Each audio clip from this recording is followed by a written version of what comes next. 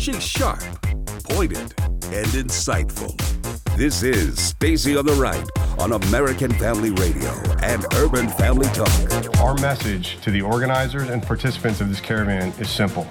As the President and Secretary Nielsen have made clear, we will not allow a large group to enter the United States in an unsafe and unlawful manner. If you can't get asylum, will you consider crossing illegally? Yes, I'm thinking that's no problem for me, for nobody over here, because I want to go there. So 5,000 troops won't stop you, you'll still go? Yes, I want to go over there. Nobody can stop me, and nobody can stop these people. This caravan is not, they're wasting their time. They are not coming What's into the military going to be able to do? Obama and Bush both sent the National Guard. But it had no effect. They're not made. And now, Stacey Washington. Welcome to the program. Today on the show, we're going to be speaking to Erin Hawley. She's the wife of Josh Hawley, and she's going to come on and talk about her new book, which is called Living Beloved, Lessons for My Little Ones About the Heart of God. And so it's going to be a pleasure to speak with her since I've spoken with her husband. It's going to be really just quite the privilege. Also today on the show, we're going to unpack these comments by Hillary Clinton, who once called people like myself, we need to bring them to heel.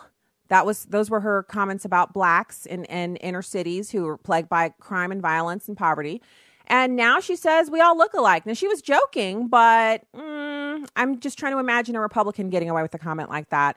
We are also going to talk about the issue with the border. And I have, my thought is pretty simple.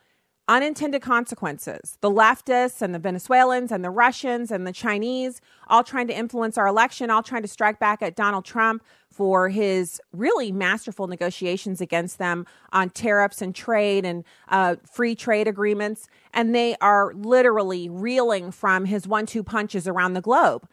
He's good at what he does. And so they want to hit him where it hurts, the midterm election. If they can cripple him by getting Congress into the hands of the Democrats, he'll be too busy fighting Americans to fight them. At least that's what they think. But the unintended consequence of this ridiculous action of gathering together 10, 15, some estimates even say well over 15,000 people in numerous caravans all headed north. And they now have buses. They now have charter buses that they've been sent.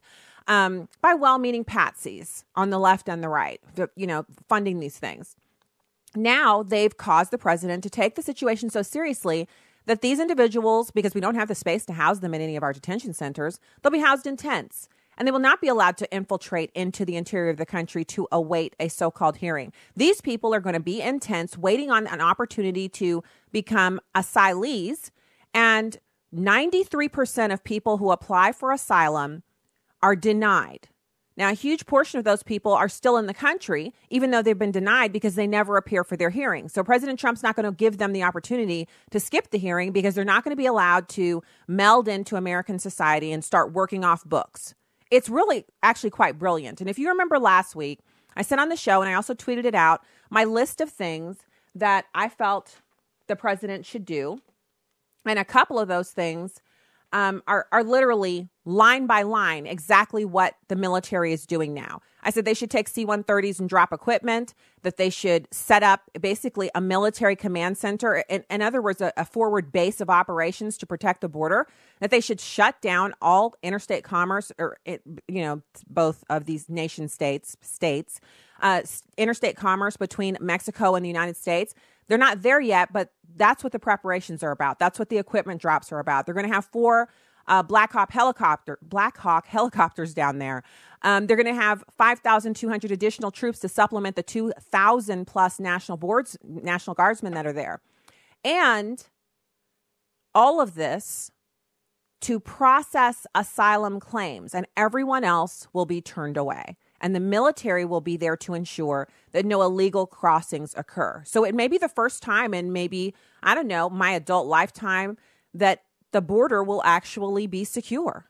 And that's an unintended consequence of liberals and George Soros and foreign powers playing games with our country. Our sovereignty is not a joke. And I'm so glad we have a president who recognizes that. So we're going to talk about what the president is doing with the supplemental troops that are going down there. I have some audio for you from Kevin McClellan. He's the U.S. Commissioner of Customs and Border Protection. And then another bit of audio from General Terrence O'Shaughnessy, who's the head of the U.S. Northern Command. But right now, I want to get into the daily confession. The Lord is my rock, my fortress, and my deliverer, my God, my strength, in whom I will trust, my buckler and the horn of my salvation, and my high tower. That's Psalm 18:2. Psalm 28:7 says, the Lord is my strength and my shield. My heart trusts in him, and I am helped. Therefore, my heart rejoices, and I will thank him with my song. So some years ago, we had our pastor at the church we were attending. He was talking about a very difficult time in the history of his marriage with his wife, where they were expecting their oldest son, and when he was born, and this was before they had so much testing and everything that they would do during the pregnancy. They'd have all this amniocentesis and all that. This was kind of before that. And when the baby was born, he had a number of issues that the doctors were able to see right away. And so they took him to intensive care and they began to pray. And of course, he was still a pastor back then, but a much smaller church. And he was talking about how they prayed and they prayed. And he said he remembered, his wife was still in the hospital for, a couple of days. And he was in the car driving back to their home to for the night. And he just began to weep and sob uncontrollably because of what he felt like, that their son might not make it. And he was just so overwrought. And he said in that moment, he felt the Holy Spirit say, my word says you can sing a song of praise. You can sing a song of lamentations, sing a song over your boy. And so he did. He sang, obviously it's not your best singing voice if you're crying, but he said he sang to the Lord in that parking lot of the hospital.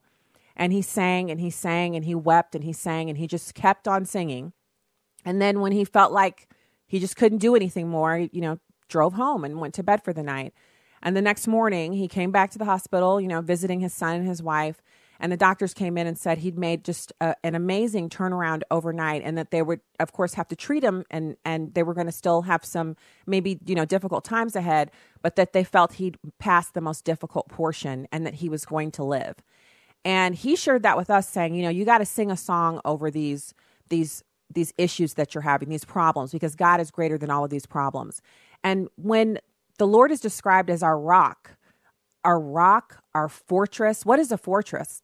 It's an impenetrable place where if you go inside and lock the door, your enemies cannot reach you. That's our God. He is our deliverer. The deliverer is the one who comes in and without a shadow of a doubt gets that innocent verdict for you. He banishes your accusers. The deliverer carries you out of the hand of your enemy to safety. That's our God. He's our strength. Strength is something that it's comes and it goes. But if you have strength in an area, it means you've worked in that area and you're strong in that area. And the inference there is that he has a powerful, unassailable strength that he gives to us when we abide in him. So he's our strength. It says, in whom I will trust. So the decision is yours. Will you trust him? Will you give him your problem? If you're angry about the problem right now, it's not that God can't help you there too. Sometimes we feel like, well, I can't be angry in front of the Lord. I'm not talking about being angry at God or railing at God. I'm talking about being angry at the person or the circumstance. And then you go to God with that anger and you say, you know what, Lord, I'm angry. I'm angry here. I'm hurting. I'm angry. And this is what I'm angry about. God wants us to rely on him. He wants us to call him instead of calling a friend or a neighbor. And these are good people, so there's nothing wrong with them, but God is the source. We take our problems to him. It says, my buckler and the horn of my salvation. The horn of salvation is the loud horn that they blow, and for miles away, people can hear it, meaning our salvation is something that is widely known and reported, and it is a sweet fragrance to God, that we belong to him and that we have a relationship with him. And my high tower. In days of old, if you had a high tower, they would put the king and the queen and the princesses and all that, they'd put them in the high tower because that was the one place that would be the last to go down in an invasion. It was the safe place, and you could have archers up there who would shoot down the enemy. God is our high tower. He's not a man that he should lie. He's not mocked, and he does not change. He's not in heaven, seated on the throne thinking, I'm not a high tower today. You know how we human beings can get, I don't really feel like, I don't feel like being nice today, or I don't feel like being kind today, or I don't feel like being long-suffering today, or I don't feel like talking today.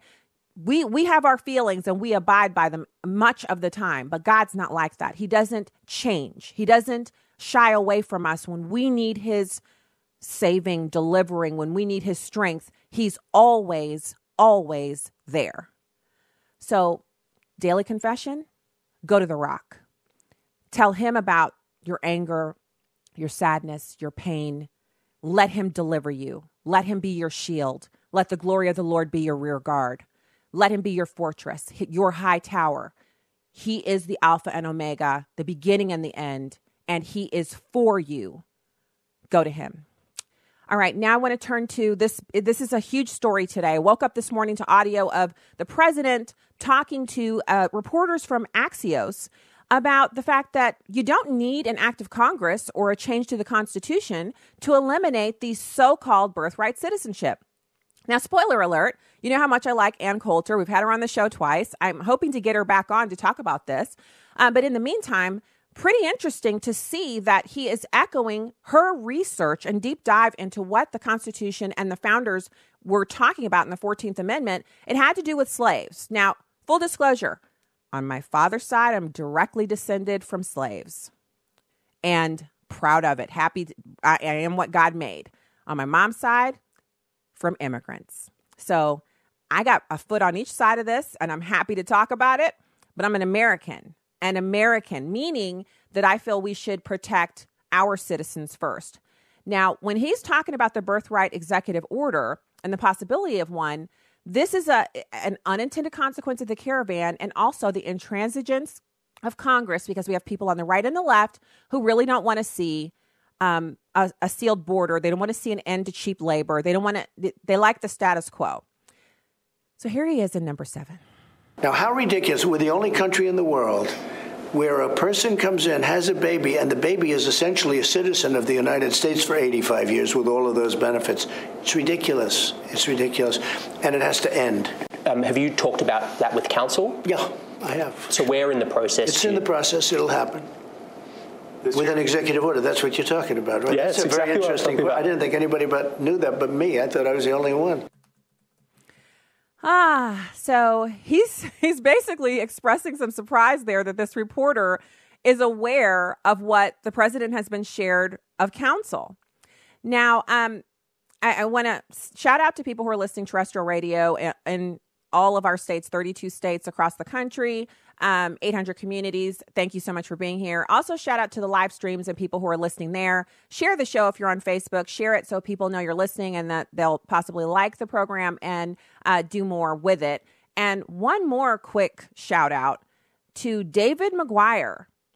He said about an hour ago, he was at a busy intersection in his city encouraging Black voters with his homemade sign to tune in to Stacey on the Right. Tulsa, Oklahoma. David, you're awesome. Thank you so much for doing that. God bless you. That's pretty awesome. I couldn't even have thought of that up as advertising, but Tulsa, Oklahomans, hey, what up? And thanks for tuning in. So you heard the president there, and here's how I think it will go. Now, remember, I don't proclaim to have a crystal ball. I don't believe in crystal balls, but there are some logical things that we can assume and infer from what the president's discussing here. So first of all, we know that if he writes an executive order that says that, birthright citizenship applies only to children born of 2 American parents. So no American would be disenfranchised by an executive order worded to mirror what the Constitution's intent was, which was to protect the children of freed slaves from being deported from this country. Since we no longer have slavery, we don't have any living freed slaves, and their children are already citizens of this country. There's no danger to any American by the possibility of this executive order. What it does do is it opens up the possibility that some activist judge in the loony Ninth Circuit or any other of these liberal-leaning circuits would issue a nationwide injunction on the executive order by the president, which would prompt the president's lawyers to go straight to the Supreme Court for them to rule on the constitutionality of circuit court judges enjoining the president from actions that are duly given to him under the Constitution. The court is now controlled by the conservative majority. In other words, bring it on. We'll be back with Erin Hawley, wife of Josh Hawley, right after this. Hello, I'm Tim Wildman, president of American Family Association and American Family Radio. Well, the last 2 years, we've just had tremendous response, early response to the announcement that we're going to Israel on a Holy Land tour. We're going March of this year. We go March of every year. Last year, we filled up like early fall, and I expect us to fill up early fall this year as well. So if you're interested in this March 14th through the 22nd tour, and you'll be going with primarily supporters of AFA and AFR, just get the brochure and check it out. You can call us today at 800-FAMILIES, 800-FAMILIES, option 5, and leave us your name and your address, and we'll mail you a brochure. If you simply want to go online, all the information is there. It's at twholyland.com, twholyland.com. If you want to go in March, we're filling up, and we're filling up fast. So check it out, twholyland.com. Hi, I'm Crawford Loritz with a Legacy Moment. I recently heard a young preacher give a wonderful message. At the same time, I was a little bothered by how he said what he said. It kind of reminded me of myself years ago. He drew some conclusions about God and how he works that went beyond what the Bible teaches. It came across as if he had it all figured out, like he had every answer there was about God. In Job chapter 42, verses 2 through 6, on the back end of Job's incredible turmoil, adversity, and suffering, Job comes to grips with his limited knowledge of God. I think there is something for us to learn here. Listen to these words beginning at verse 2. I know that you can do all things, and that no purpose of yours can be thwarted. I have declared that which I did not understand, things too wonderful for me, which I did not know. Hear now, and I will speak. I will ask you, and you instruct me. I have heard of you by hearing of the ear, but now my eyes see you. Therefore I retract, and I repent in dust and ashes. I want to draw out 3 perspectives from these words. Number 1, God is in charge. Job says, I don't understand things. I talk more than I really know, but I acquiesce. I surrender. You're in charge. Number 2, we will never know all that there is to know about God, even in heaven. Then thirdly, what we know about God should produce repentance and humility, not arrogance and pride. Well, here's what I want you to remember today. Resist the temptation to take pride in what you know about God. The truth of the matter is that we may not know as much as we think we do, and there is so much more to learn. Crawford Loritz is senior pastor of Fellowship Bible Church in suburban Atlanta, Georgia. For more information, go to livingalegacy.org, livingalegacy.org. Welcome back to Stacy on the Right on American Family Radio and Urban Family Talk. Welcome back to the show. Head over to stacyontheright.com and join the thousands of people who are on the newsletter list. Just hit the subscribe button. I never sell the list. The only people who ever see it is, actually, I don't even see it. It's inside of a little MailChimp database, and your information is protected, and unsubscribing is just as easy as subscribing because the list is never sold, and I make no money off of that. So it's just you and me and the newsletter. And I'd also like to encourage you to follow us on Instagram and Facebook. Join the revolution. All right. So it's my pleasure to welcome our next guest. I so enjoyed my interview with her husband, who is Attorney General Josh Hawley, running for the Senate seat here in the state of Missouri. We also asked his opponent, Claire McCaskill, to join us here on the show, and she has refused by simply not replying, but that is not our fault. So we were happy to speak to Josh, and it's my pleasure and honor to get to speak to his wife, Erin. She is an attorney. She's also the author of the new book, Living Beloved, Lessons for My Little Ones About the Heart of God. She's an associate professor of law at the University of Missouri School of Law. Erin, thank you so much for joining us today. I'm so happy to be here. Thank you for having me. So let's talk about the book. Why did you write a book about your kids and God, and what brought all this on? Well, really, it was kind of the transition to being an attorney and law professor. And in that transition period, really, I think my sort of go-to method had simply been to work harder. And as the moms and parents listening know, that doesn't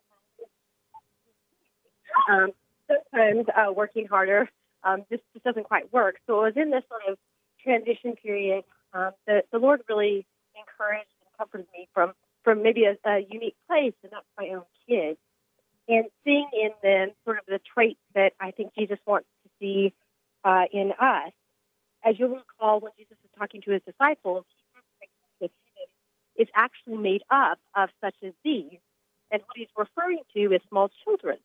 So if you look at children, you see their infectious joy, you see their just willingness to trust, their desire for relationship with their parents that trumps everything else. And anyhow, in this transition period, God really encouraged and comforted me by just looking at my own kids. And so the book talks about mothers, young mothers, and their chance to grow their identity as children of God simply by observing their own little ones. And you're encouraging Christian moms to view early motherhood as a wonderful tutoring lesson from God, as a lesson on how to grow closer to him and live beloved as his child.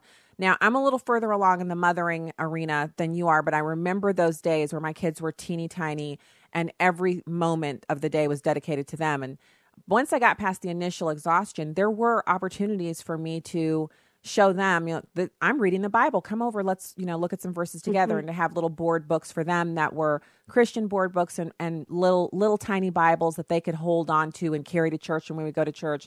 And I really found it was like a refreshing, almost like a living water experience where I began to see God differently because I was a mom. And I thought we all think we know so much when we're in our 20s, but I thought I knew a lot, but I was shown through mothering how little I knew. Do you find that women are receptive to what you're sharing in the book and how they can use that to it's a growing experience?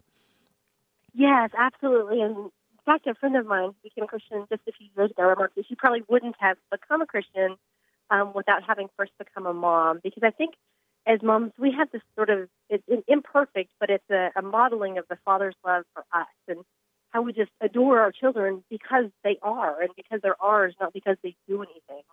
And these sorts of, that unconditional love that we feel for them is, I think, a mirror of what the Father God feels for us. In addition to sort of the refreshment that we get from them, as you say, I think my favorite actually translation or loose translation of the Bible is actually the Jesus Storybook Bible. And it's written for children, but it's just a wonderful version. And as I read to them like you did, it's refreshing because you see it through their eyes, and it really does just take a childlike faith in God and in Jesus, and they remind us of that.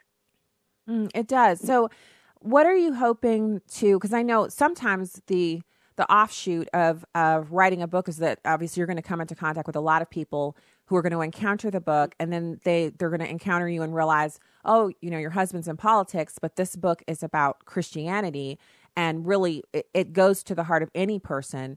How have you been navigating that kind of? It's a little bit of a dichotomy when you're in the political realm, but you've written this book that's not a political book. Sure. So the book itself is, you say, absolutely apolitical. It's about Christianity. It's about one's faith and being a mom, and nothing to do with politics. But I am blessed by a husband who has a deep faith himself, so that's something we share and can hopefully instill and pray that our children accept Jesus and those sorts of things. So it's, on the one hand, it's very different than politics maybe, especially today. But on the other hand, it's very consistent with our family. So we're hoping to stay that way. Well, I think that's pretty exciting because, the outcome of the election could radically change your experience because it's one thing to be Attorney General of the state of Missouri, and that's a very, very consequential position. And I think that your husband has been doing some amazing work on behalf of Missourians from the Attorney General's office. But should he attain the Senate seat, there will be a lot of people who'll be looking to see, okay, Josh Hawley, who is he? Erin Hawley, who is she? And this book goes a long way in kind of laying out who you are as a Christian, as opposed to the wife of a politician and a university professor and attorney. It's a really interesting time to have the book come out and kind of in the fray of all of this other really momentous activity. Yeah, and I really just have to think it's God's timing in that, and hopefully grounding them in faith, and maybe let people see a side of our family that is different from politics, and yet just as important, and sort of the cornerstone being being faith to any Christian family, and I hope that will come through and maybe be an opportunity to be positive. I think it will. God's word does not go out and return void. It always accomplishes its purposes. And a book like this, I think, will be it'll be a balm to the soul of many a young mom, especially young moms who might stumble upon it, and maybe they're not Christians, or maybe their household isn't yet Christian, and they can learn a lot from what you've written here. Very exciting, and thank you so much for joining the show today to talk about the book, and good luck with everything with your family and with your husband. Wonderful to visit. Thank you for having me. Thanks, Erin. That's Erin Hawley. She is the wife of Josh Hawley, Attorney General of the state of Missouri, and she's an associate professor of law at the University of Missouri School of Law. She's also written this wonderful book, she's an author. It's The Living Beloved, Lessons from My Little Ones About the Heart of God. I will have the link to the page on Amazon where you can buy it. I will throw that onto the streams that are going right now on Facebook and everywhere else. So if you'd like to, you can partake of that. It sounds like a fantastic gift for a young mom, or new mom, someone who's expecting. This would be a great gift to put in their stocking for Christmas. So I posted that there, and you guys can take a look at that. So I want to turn back to, because we have a little bit of time left in this segment, and I think, if someone listened to this show and they're pro-immigration at all costs or pro-DACA, they might think, well, she's just against immigration, period. She's just against it. And that might be something that you might think, but that's absolutely not true. And I know a lot of times I've criticized people for saying we should do things the way Europe does things. I don't believe in looking at other countries and saying that's a blanket policy that would work here. European nations are individually the size of our smaller states. Population-wise, they're larger than our smaller states, but landmass-wise, they're tiny places. And they're also European, meaning they've had monarchies. We've never had one. So there's not a lot of correlation between what an American would think and accept from their government and what a German or a Frenchman or an Italian would accept from their government. And if you don't believe me, you got to get out of the country. You got to get out of America and go to one of these places: Spain, Italy, France, Germany, Great Britain. You will notice immediately the difference in the people there. Does it mean they're not excellent or they're not wonderful people? Of course not. I grew up in Germany. I've been to England. I've been to France and the Netherlands. I've been to Russia back when it was the USSR. I've been to Saudi Arabia. I've been all over the globe, and especially all over Europe. Austria, France 4 times, Spain 4 times. I mean, I've been to these places. And there's nothing better than going to one of these European countries and experiencing their culture. Switzerland, I mean, it's so different. But it doesn't mean that if you go there and they have light rail over the entire country, that we should bring light rail to the entirety of our country. Now, one area where I don't see a lot of liberals saying that we should be like European nations is the fact that we allow people to use tourism, come here 6 weeks before they're due to have their baby, the very last moment they can fly without having a doctor's note. They fly to the United States and stay in a posh hotel. They shop. They get to know the American city they're living in. And then they have their baby and they get a birth certificate from the hospital that shows that their child was born here. And then they stay a little while longer and make sure they and their baby are well enough to travel. And then they go back to China. Birth tourism is huge in China because wealthy Chinese women want to have the option of sending their kids to American universities when their kids graduate from high school. Some of them even bring them back for high school. And they're taught English and Mandarin simultaneously, so when they come back, they can speak English. And they want that American experience because the creative engine of our public education system is not matched in China in any way. Not in their private schools, none of it. None of it even compares. And so you have around 50,000 Chinese women a year who give birth in America, and those children are considered Americans. But how so?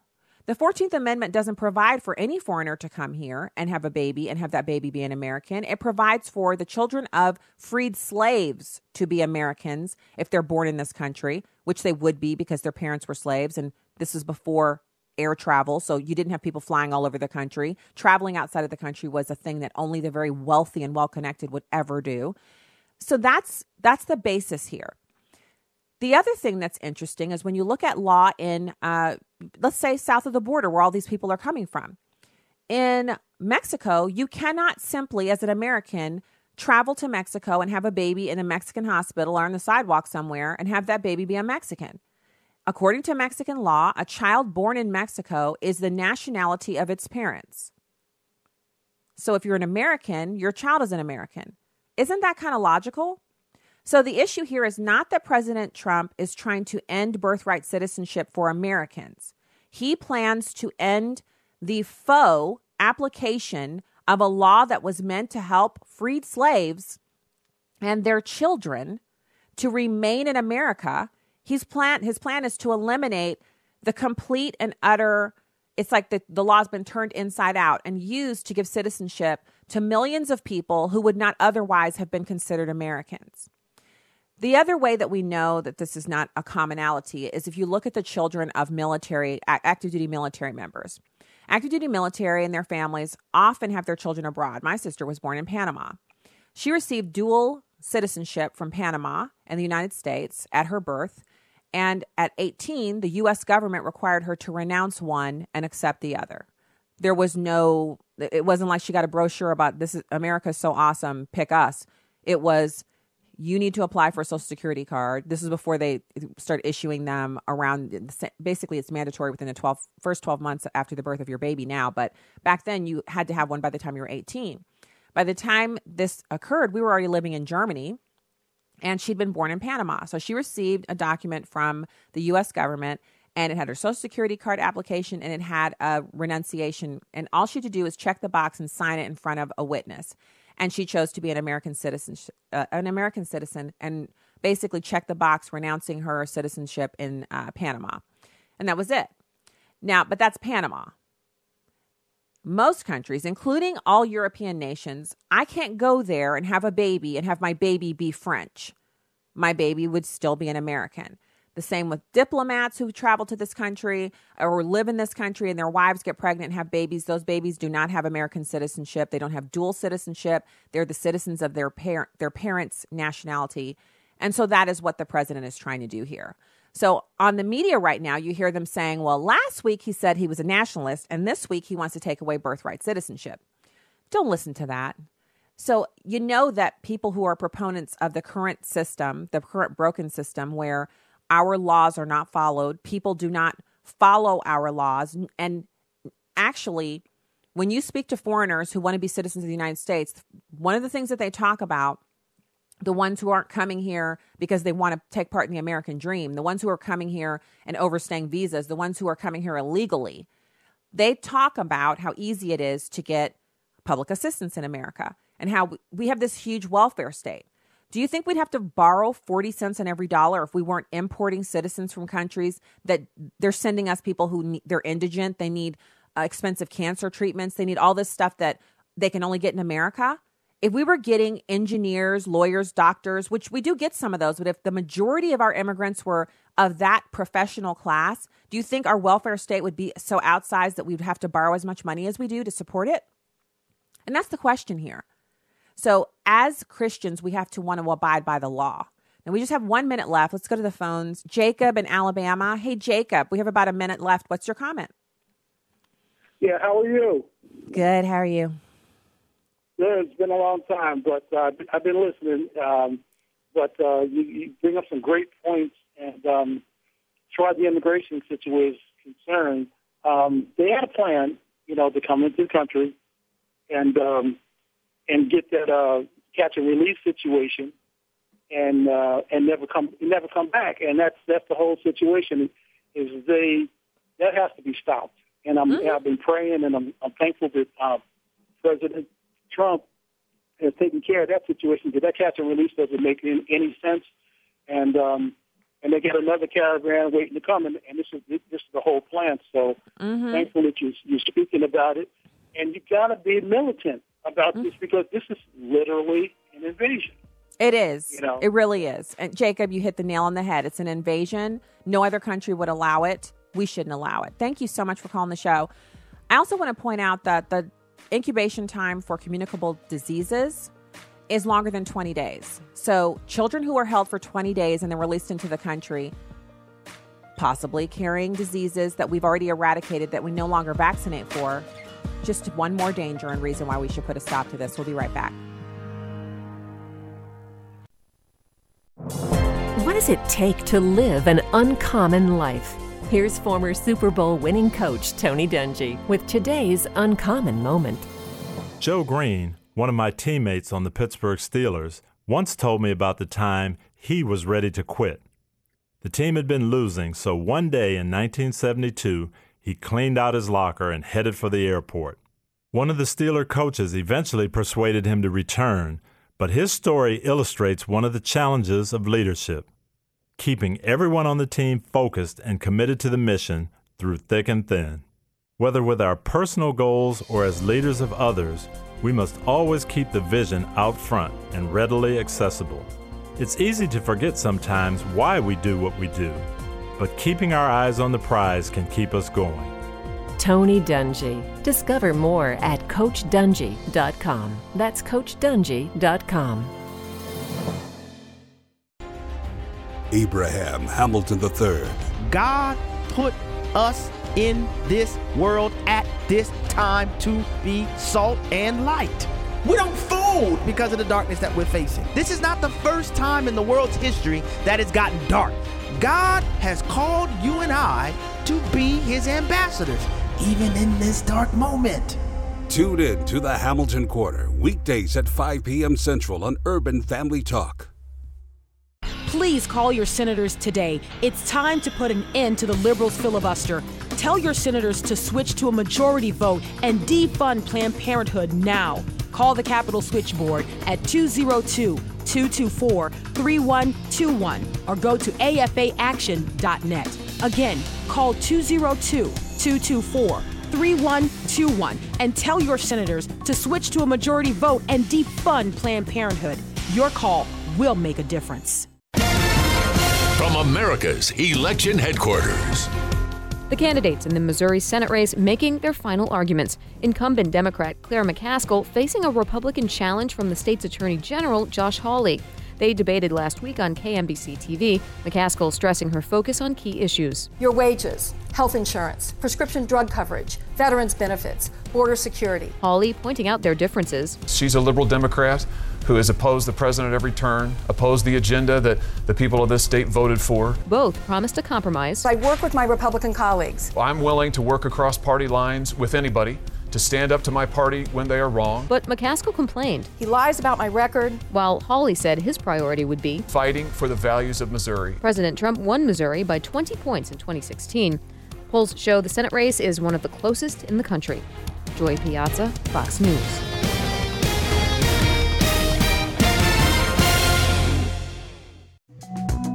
You can download episodes of Stacy on the Right from the podcast page on AFR.net or UrbanFamilyTalk.com.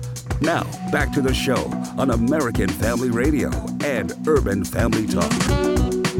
In terms of our preparations at the border, yesterday we launched Operation Secure Line, a multi-phased and flexible operational response designed to ensure that we are prepared for any number of contingencies involved with the arrival and attempted crossing of a large group of intending migrants at our border, whether they attempt to cross at a port of entry or unlawfully in between ports of entry. An important principle here is that border security is a law enforcement mission, and as the Unified Border Security Agency of the United States, CBP is well equipped, along with support from interagency federal, state, and local partners, to manage multiple contingencies of varying size. Since we initiated our planning 2 weeks ago, we have completed updated assessments of each of our 26 crossing points on the southwest border and already deployed 100 specially trained special response team operators to prepare plans for each location. As information on the approach of a large group at a port of entry is available, we have at the ready 1,000 CBP officers, including 250 tactical enforcement officers and mobile response team professionals with training on managing contingencies, including riot control. Between ports of entry, we have an additional 830 Border Patrol agents on standby ready to deploy, to include 140 Special Operations agents, 385 Mobile Response Team agents, and an additional 350 agents from unaffected sectors. These agents will be augmented and supported by over 24 CBP air assets for surveillance and mobile response, including 4 Blackhawks, 6 additional helicopters, as well as multiple fixed-wing assets and unmanned aerial systems. Does that sound like they're playing around to you? Nor to me. I'm excited to hear that they're planning on taking our national sovereignty seriously.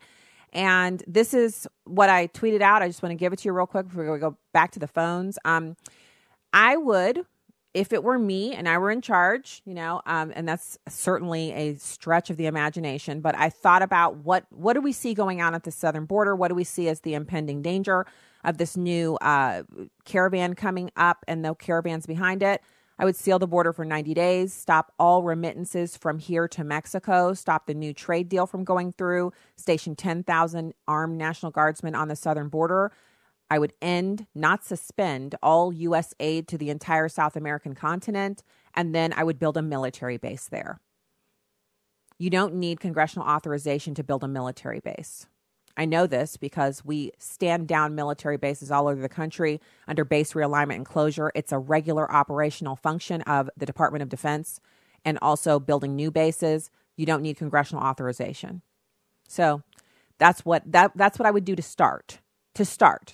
Let's go to the phones. Paul in California. Thank you so much for calling the show. Good to talk to you. Hi, Stacey. Big fan. Thank you for taking my call. Hi. Thanks for calling. So, my comment is, and I wondered if you thought about this, but the Texas border with Mexico is bordered by a river, the Rio Grande.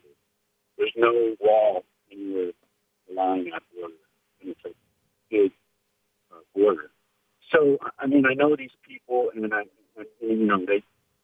going to just go away if we tell them to go home. I think they'll wait it out. Is there a plan on a time frame as far as our military being there? How long are we going to be there on that border?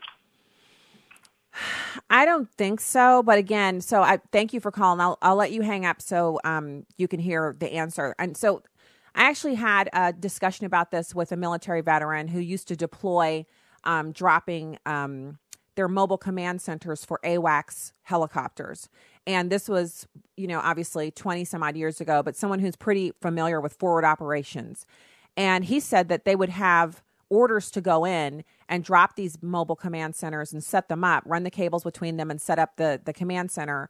And they would get the orders to go sometimes 4 days before, sometimes a couple weeks before. And then within 48 hours, the mobile command center would have to be operational.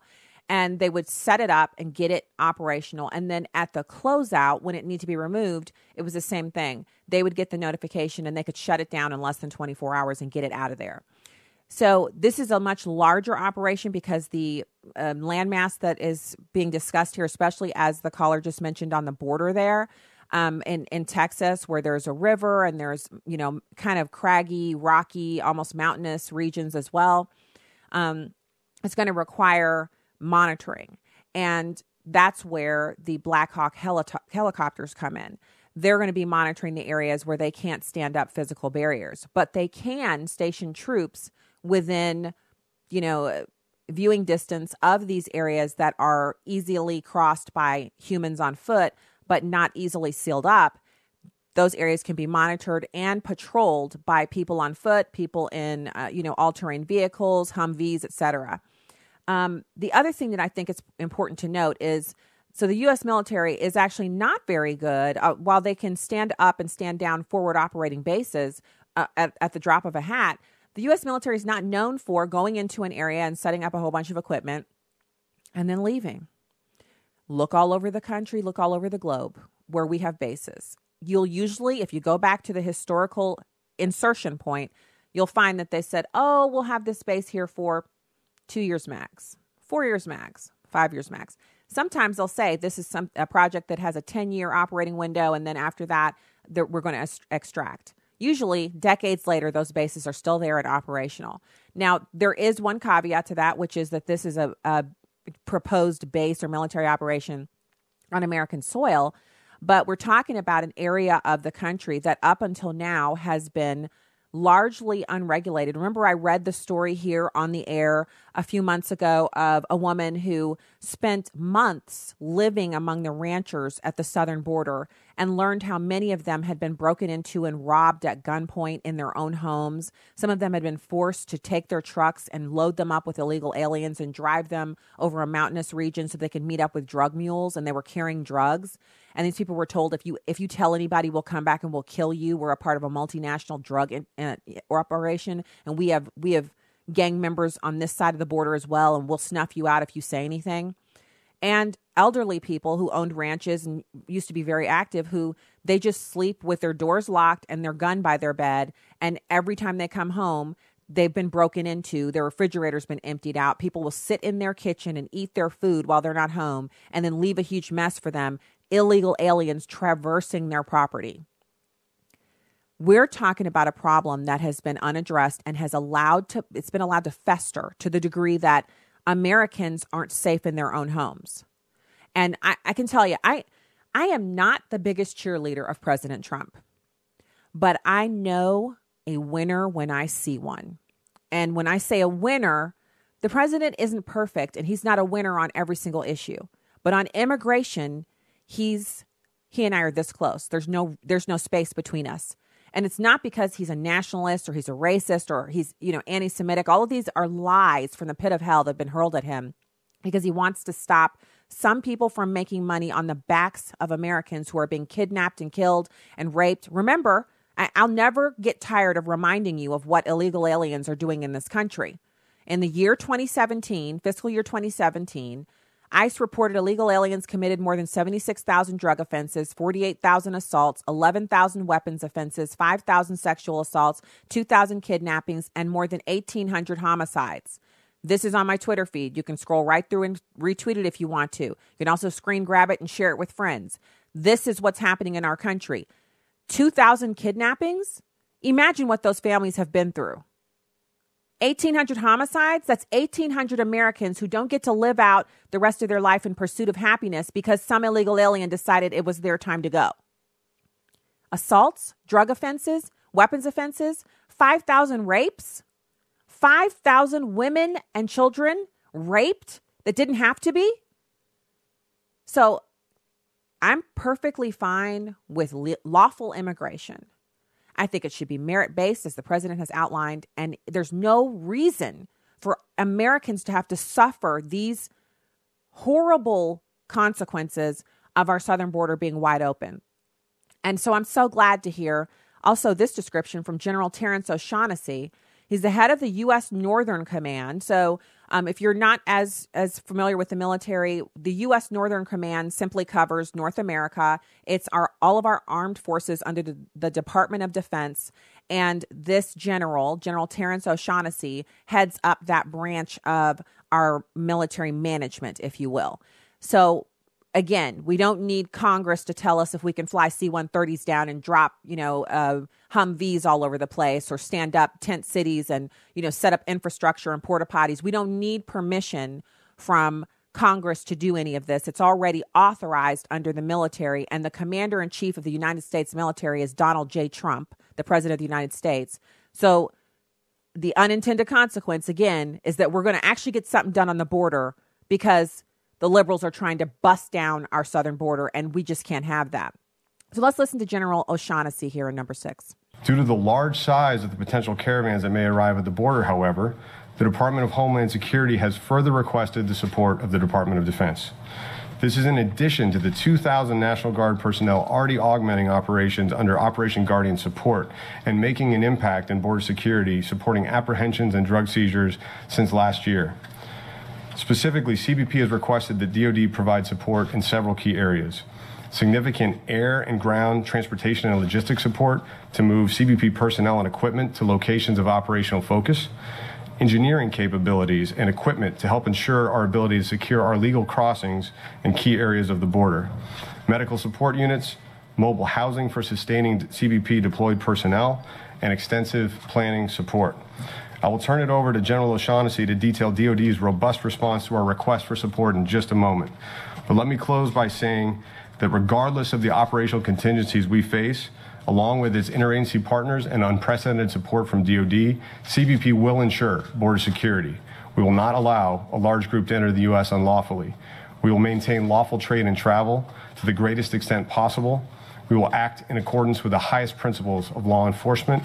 We will treat intending migrants humanely and professionally at all times, and the safety of CBP personnel, especially our law enforcement personnel on the front lines, as well as the traveling public, will remain paramount. Now, I'm sorry, I told you that was General Terrence O'Shaughnessy. I listened to the entire press conference yesterday.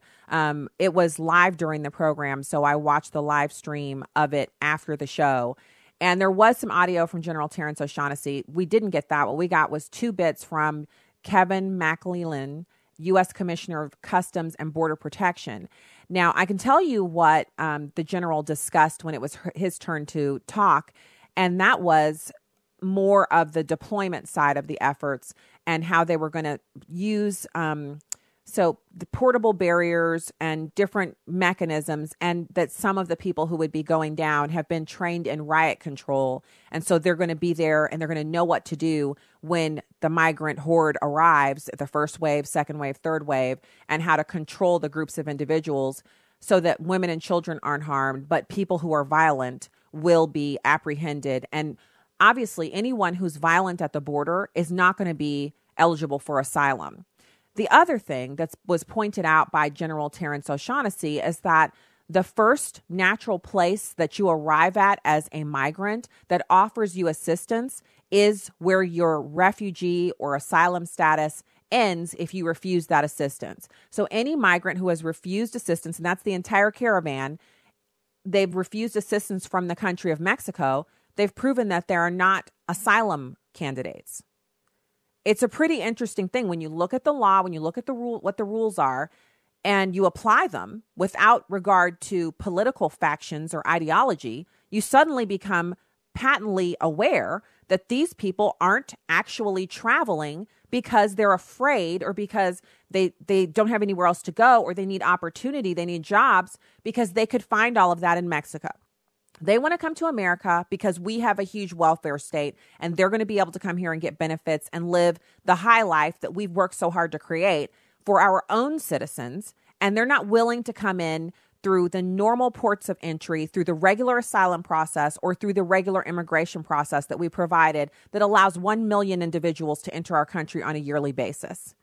We're more than generous since our population is only 300 plus million. 320 million, including the illegal immigrants. Come on. How many more people a year are we supposed to take in? Ann Coulter's comment from a couple days ago is perfect. We just allow all of the invading hordes to come on in and set up shop if you want to turn America into Tijuana. Look at California. Look at it. Huge portions of California where they don't even speak English anymore. And it looks just like south of the border there, with people selling fruit on the side of the road, not on stands, they're selling on the side of the road, living there, migrant people selling fruit out of the back of trucks, so they live in the truck. I mean, it's just potholes, dirt roads, paving that's gone bad and has never been repaired. This is what California is turning into. That's not what they put on the tourism commercials, obviously, but California is an example of what the rest of this country could look like if we allow our border to be completely obliterated. This has zero to do with being afraid of Mexicans, xenophobia, any kind of hatred. Nationalism just means America first. It doesn't mean racism of any kind. If it had anything to do with racism, I would never, ever be a part of it. But I prefer to categorize myself by my positioning in the kingdom. Child of the king, wife to my husband, mother to the children, and then, radio host and a bunch of other cool stuff. Not black, not American. Yeah, those things are true, but they're not my primary identifiers. Good evening from the Heartland. You have OneAmericaNewsNow.com up next.